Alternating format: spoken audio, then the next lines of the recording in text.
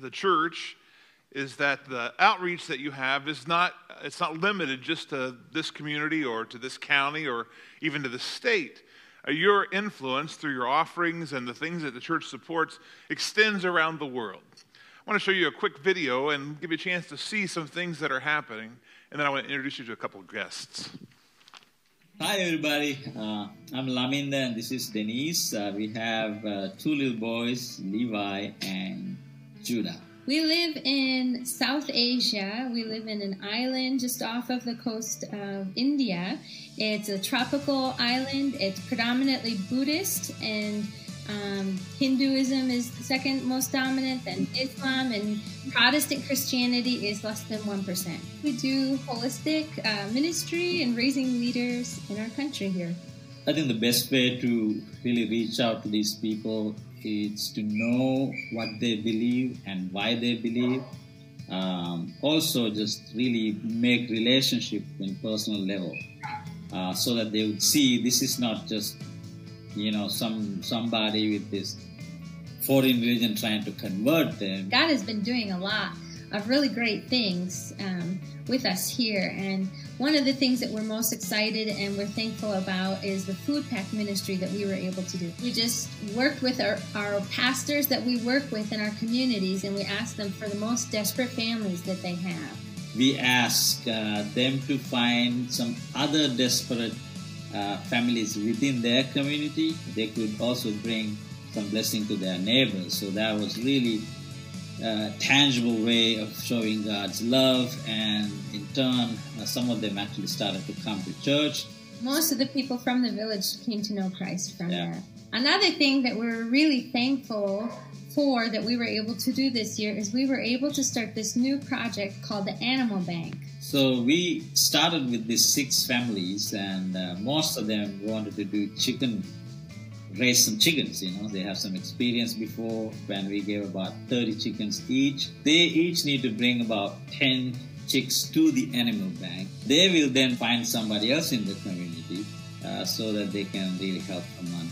We've been spending a lot of our time here introducing this new concept called DBS, Discovery Bible Study. You disciple this handful of people who disciple a handful of people who disciple a handful of people. What the people here are used to is being told what they need to believe. But in this Discovery Bible Study, they have the opportunity of discovering what the Bible says for themselves. COVID has definitely made it a very interesting year with a lot of challenges and hurdles. We definitely need a lot of prayer. As we grow our ministry, we're really looking to build our teen network. So we're really focusing and really hoping and praying for God to bring us international team members as well as local team members, that we can continue to build and continue to expand our ministry in this island. Guys, we have been doing quite a bit this last 3 years, and it wouldn't be possible without your help and prayers. So we just want to,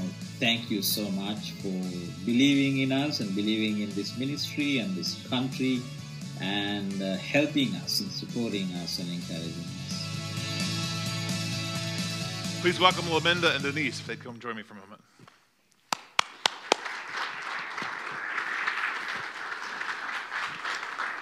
Who's going to be the lucky one here? Sure. Well, welcome to Oakville. You didn't know I was going to put you on the spot necessarily, but I'm glad to have you guys up here. Glad to be here. We are really excited about the work that you're doing. And just real quick, just share with us anything that you want for us to know, and also tell us how love's making a difference there. Yeah, thank you so much, guys. It's our pleasure to be here with you guys this morning. And as you see, we work in Sri Lanka. It's a South Asian little small island south of India. And we are actually, what we do is bring these leaders together, and we try to train them and then send them to their own churches. So we believe as missionaries, our duty is not really to lead, but to facilitate the leaders and equip them and train them and send them back to their own communities. So through those ministries that you have seen, we have been doing some great things. I mean, COVID has been really challenging for us. We would create a momentum, and then lockdowns happened. So it has been a tough 3 years, but even through hard times, God really gave us some tangible way to help people and strategies to really connect with those people who are in need. Yeah. Very good. You want to share anything, Denise? Yeah, I just really want to, again, thank you guys so much for your support and for you guys walking. Like Laminda was saying, the COVID was really difficult, as anybody. Actually, the encouraging things for us is knowing that we weren't alone, at least, in our suffering. To know that, I guess, in a way, that we're suffering together kind of brings some solidarity together, and we knew that we were standing together. And I think a lot of the results have been similar here as well as in Sri Lanka. As when we go through difficult times, we start to think about life a little bit more seriously. And so we've been seeing that in Sri Lanka, that people are taking religion a little bit more seriously. And so we're just really excited to see what's going to happen. And we really thank you guys for walking alongside us with all of it. It's, because we had COVID. I also had dengue fever that was right beforehand, and that took several months to recover from.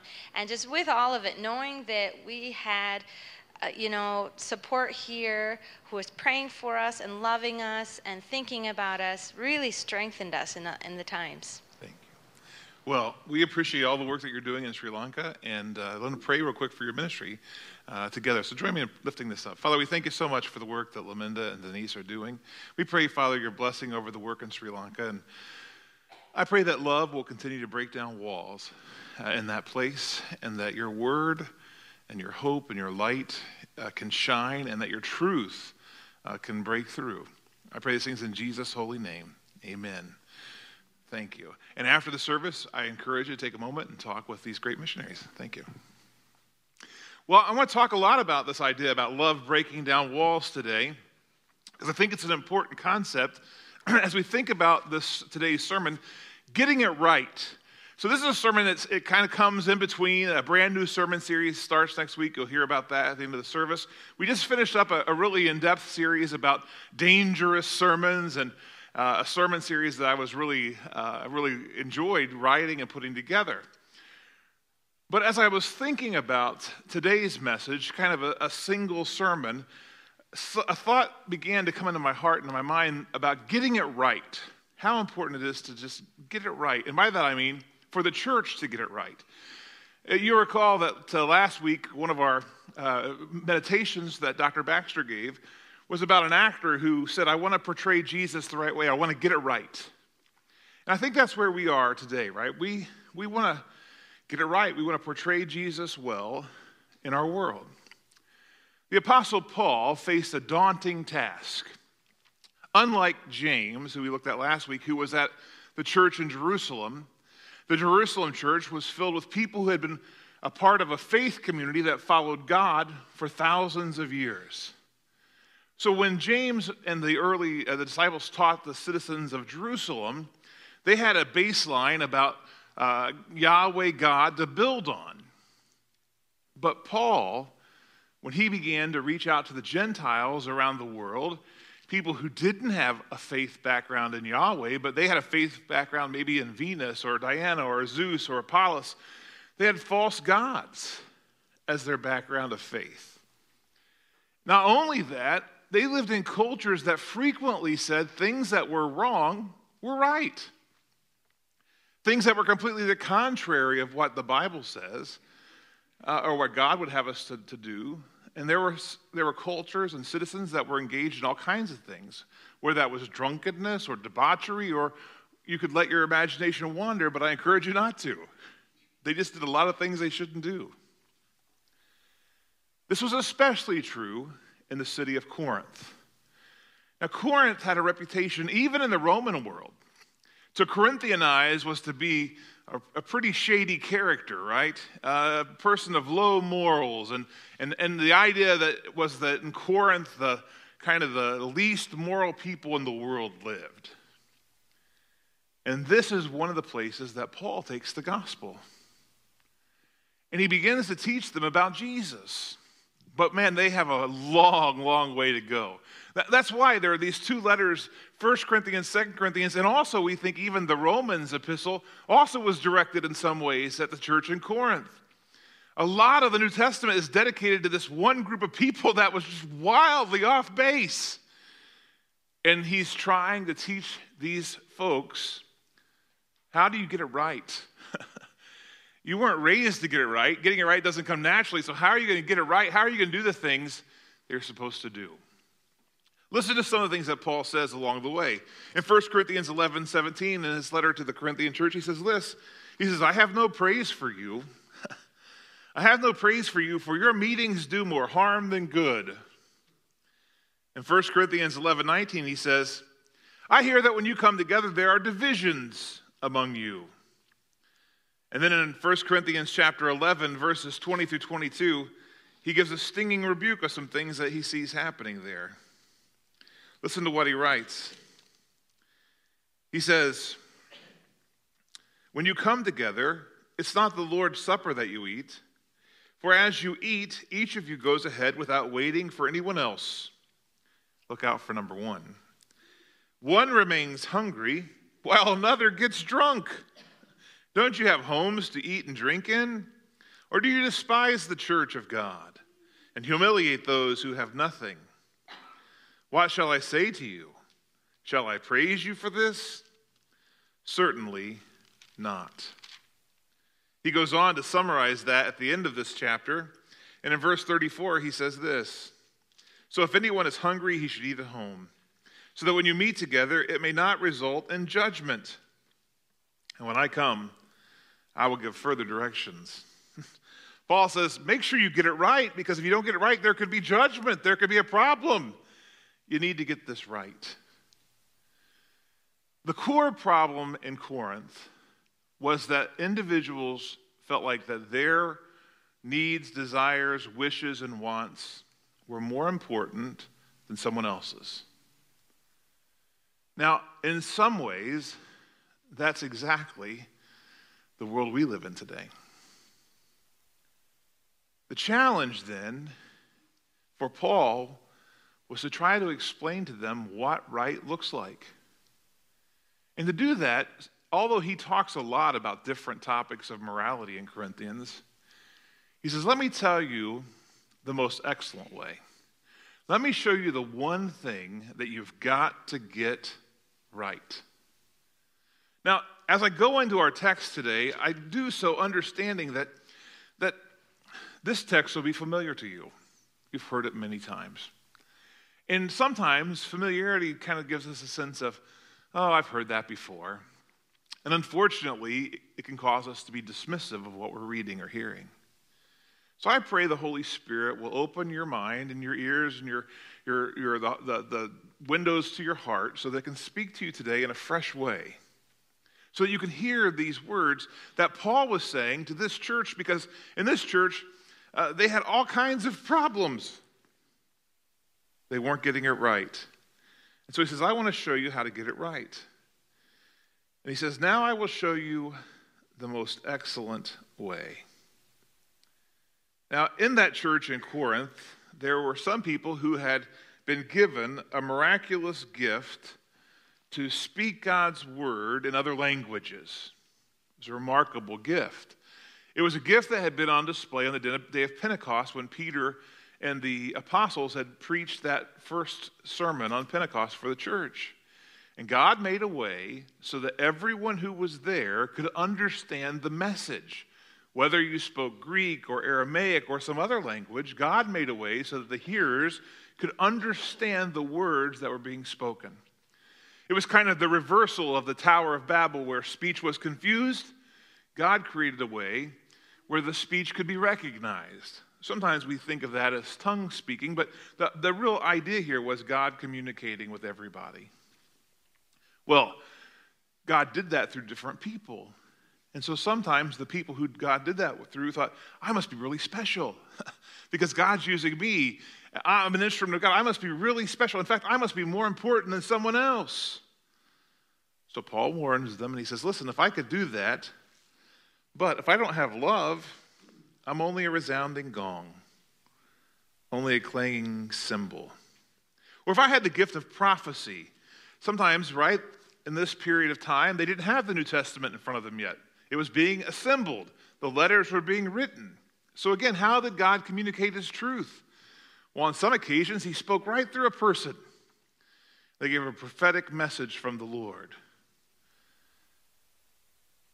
And God had done that in Corinth. And there were people in Corinth who God had used in that way who once again said, hey, God delivered the message through me today. I must be really amazing. I'm better than you. Man, Paul's just shaking his head. He can't believe what he's seeing. He says, listen, if I do all that, I'm only a clanging cymbal if I don't do it with love. Or if I had the gift of prophecy and I could fathom all mysteries and have all knowledge, if I was smarter in God's word than you were. Or if I had faith that could move a mountain, if I had a deeper faith than you had, but I didn't have love, I'm nothing. Why, if I gave everything I possessed to the poor, remember that in the early church, this was happening. Remember people like Barnabas and others sold their land, they gave it to the church to help anyone who was poor or in need. And there were people who did that thought they were pretty special. In fact, remember that story about Ananias and Sapphira, the two people who did the same thing? And, well, it didn't turn out so good for them because they wanted to get the attention.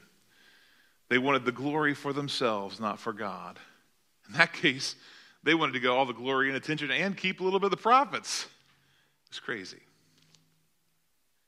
Well, Paul says, if I do all those things, but I don't have love, I gain nothing.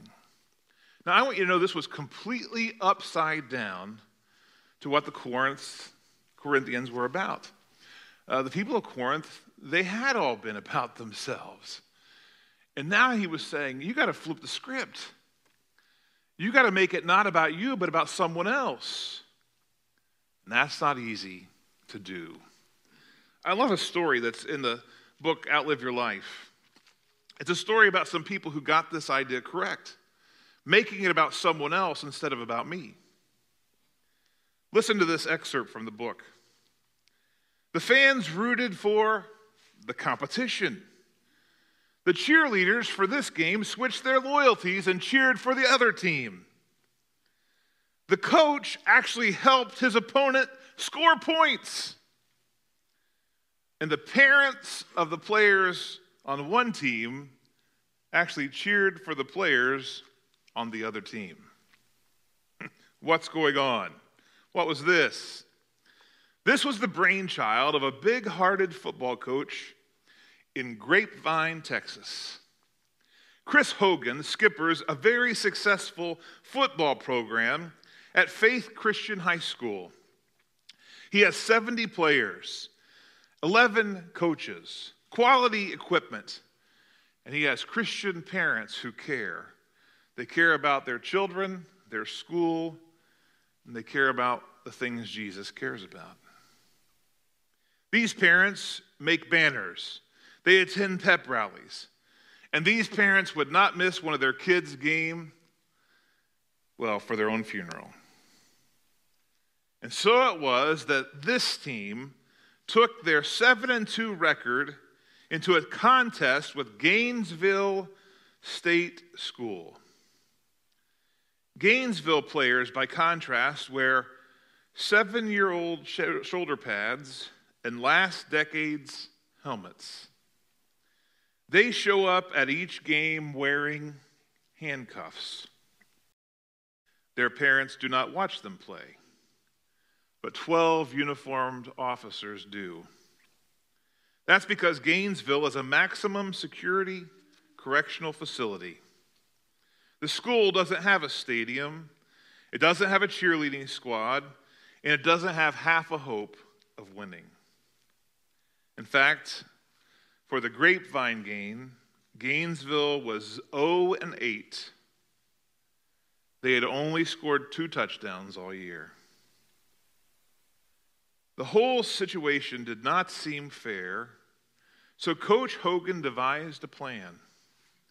He asked the fans to step across the field and for one night only to cheer for the other side with as much vigor and energy as they always had cheered for the home team. He knew it wouldn't be easy, and he knew not everyone would be on board. But more than 200 people volunteered to cheer for the other team. That group formed a 40-yard spirit line.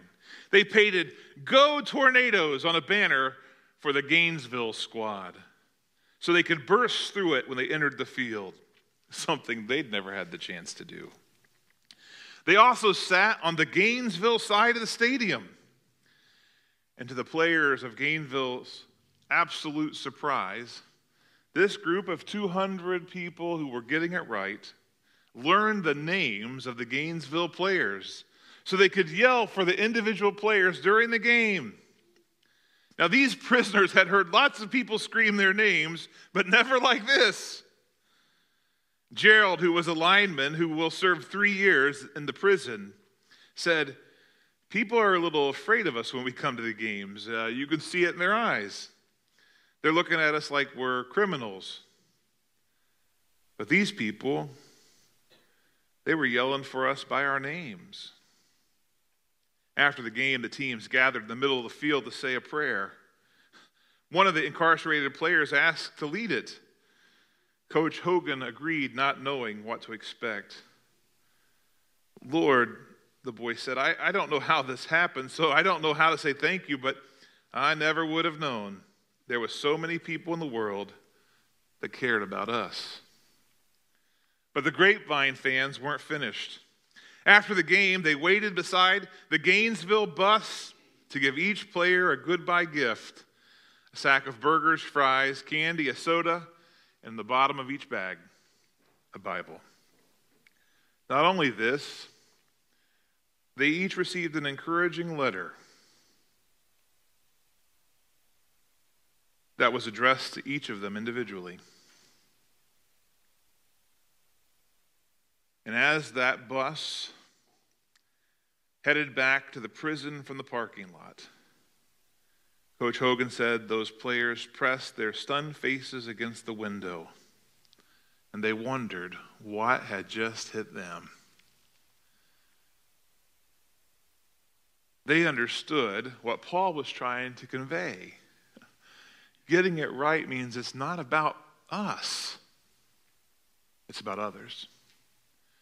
Paul would later write in Philippians chapter 2 that your attitude should be the same as that of Jesus, who made himself nothing. He took the very nature of a servant. Guess what? He put the need of prisoners ahead of himself. Don't miss this. All have sinned and fallen short of the glory of God. All of us have. We've all sinned. The wage of sin is death. We are imprisoned by our sins. But someone loved us enough to find a way to purchase our freedom. Jesus did that. He was the one cheering for us when everyone else was jeering at us. But Paul's not finished. He wants to go on and explain a little bit more to us about what this getting it right and this love looks like. So he begins to describe it, and as he does so, I want you to understand that these things he says that we should be about if we're going to get it right, they're not easy to do, and as you hear them, some of them may hurt a little bit. They sting. The very first one gets me because the first one says love is patient, and I know that I'm not the most patient person. Maybe you struggle there. He goes on and he says love is kind, and love does not envy, and love does not boast, and love is not proud, and love is not rude, and love is not self-seeking, and love is not easily angered. And this next one blows my mind. Love keeps no record of wrongs. That's a big one. I sat down at a meal not so long ago, and I was sitting with someone who I hadn't seen them in several decades, but they were recounting to me a wrong that another person had done to them. Now, this was not a wrong that it wasn't something that was illegal or immoral even. It was a difference of opinion. But they were so angered by what that person had said and done that 3 decades later, they still told me the story with just as much anger and animosity and vile and vitriol as the day that had happened to them. And this was a person who's a Christian. And I'm sitting there in that moment thinking to myself, love keeps no record of wrong. You see, love has the power to overcome things far worse than someone who offended us with their words. Max Lucado tells a story of one of his personal friends. I assume it was a member of his church at one time. The man's name is Buckner Fanning. He experienced what it means for love to keep no record of wrongs firsthand. You see, Fanning was a Marine during World War II. As fate had it for Fanning, he was stationed in Nagasaki, Japan, 3 weeks after the dropping of the atomic bomb. Can you imagine this? A young American soldier amid the rubble and the wreckage of a demolished city. Radiation burned victims wandered the street. Atomic fallout showered on the city. Bodies burned to a casket black. And survivors shuffling through the streets, searching for family, searching for food, searching for hope.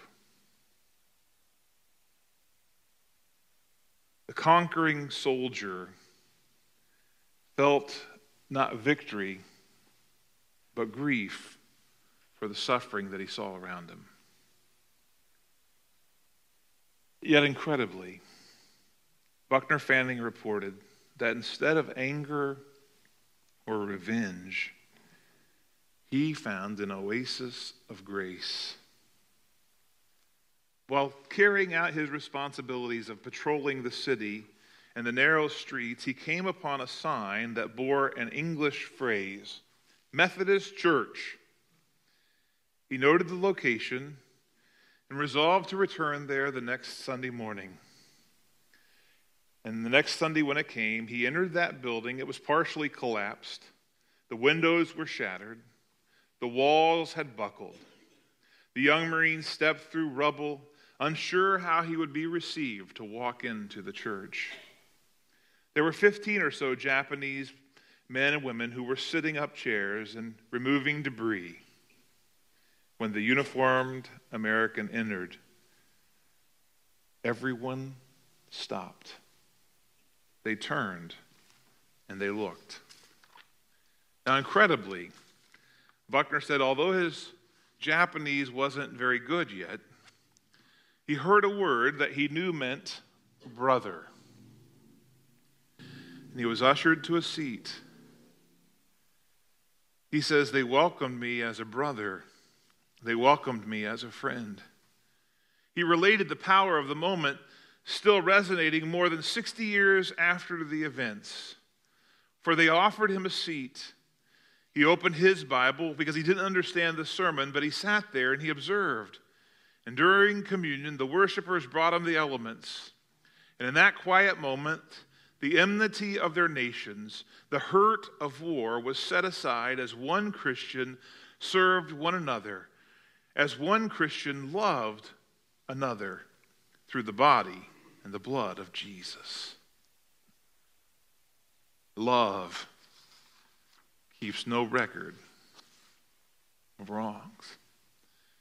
Friends, the world cannot do that. Only one thing makes a moment like that possible. The Holy Spirit of God indwelling people who are determined above all else to love like Jesus. Paul goes on with these words.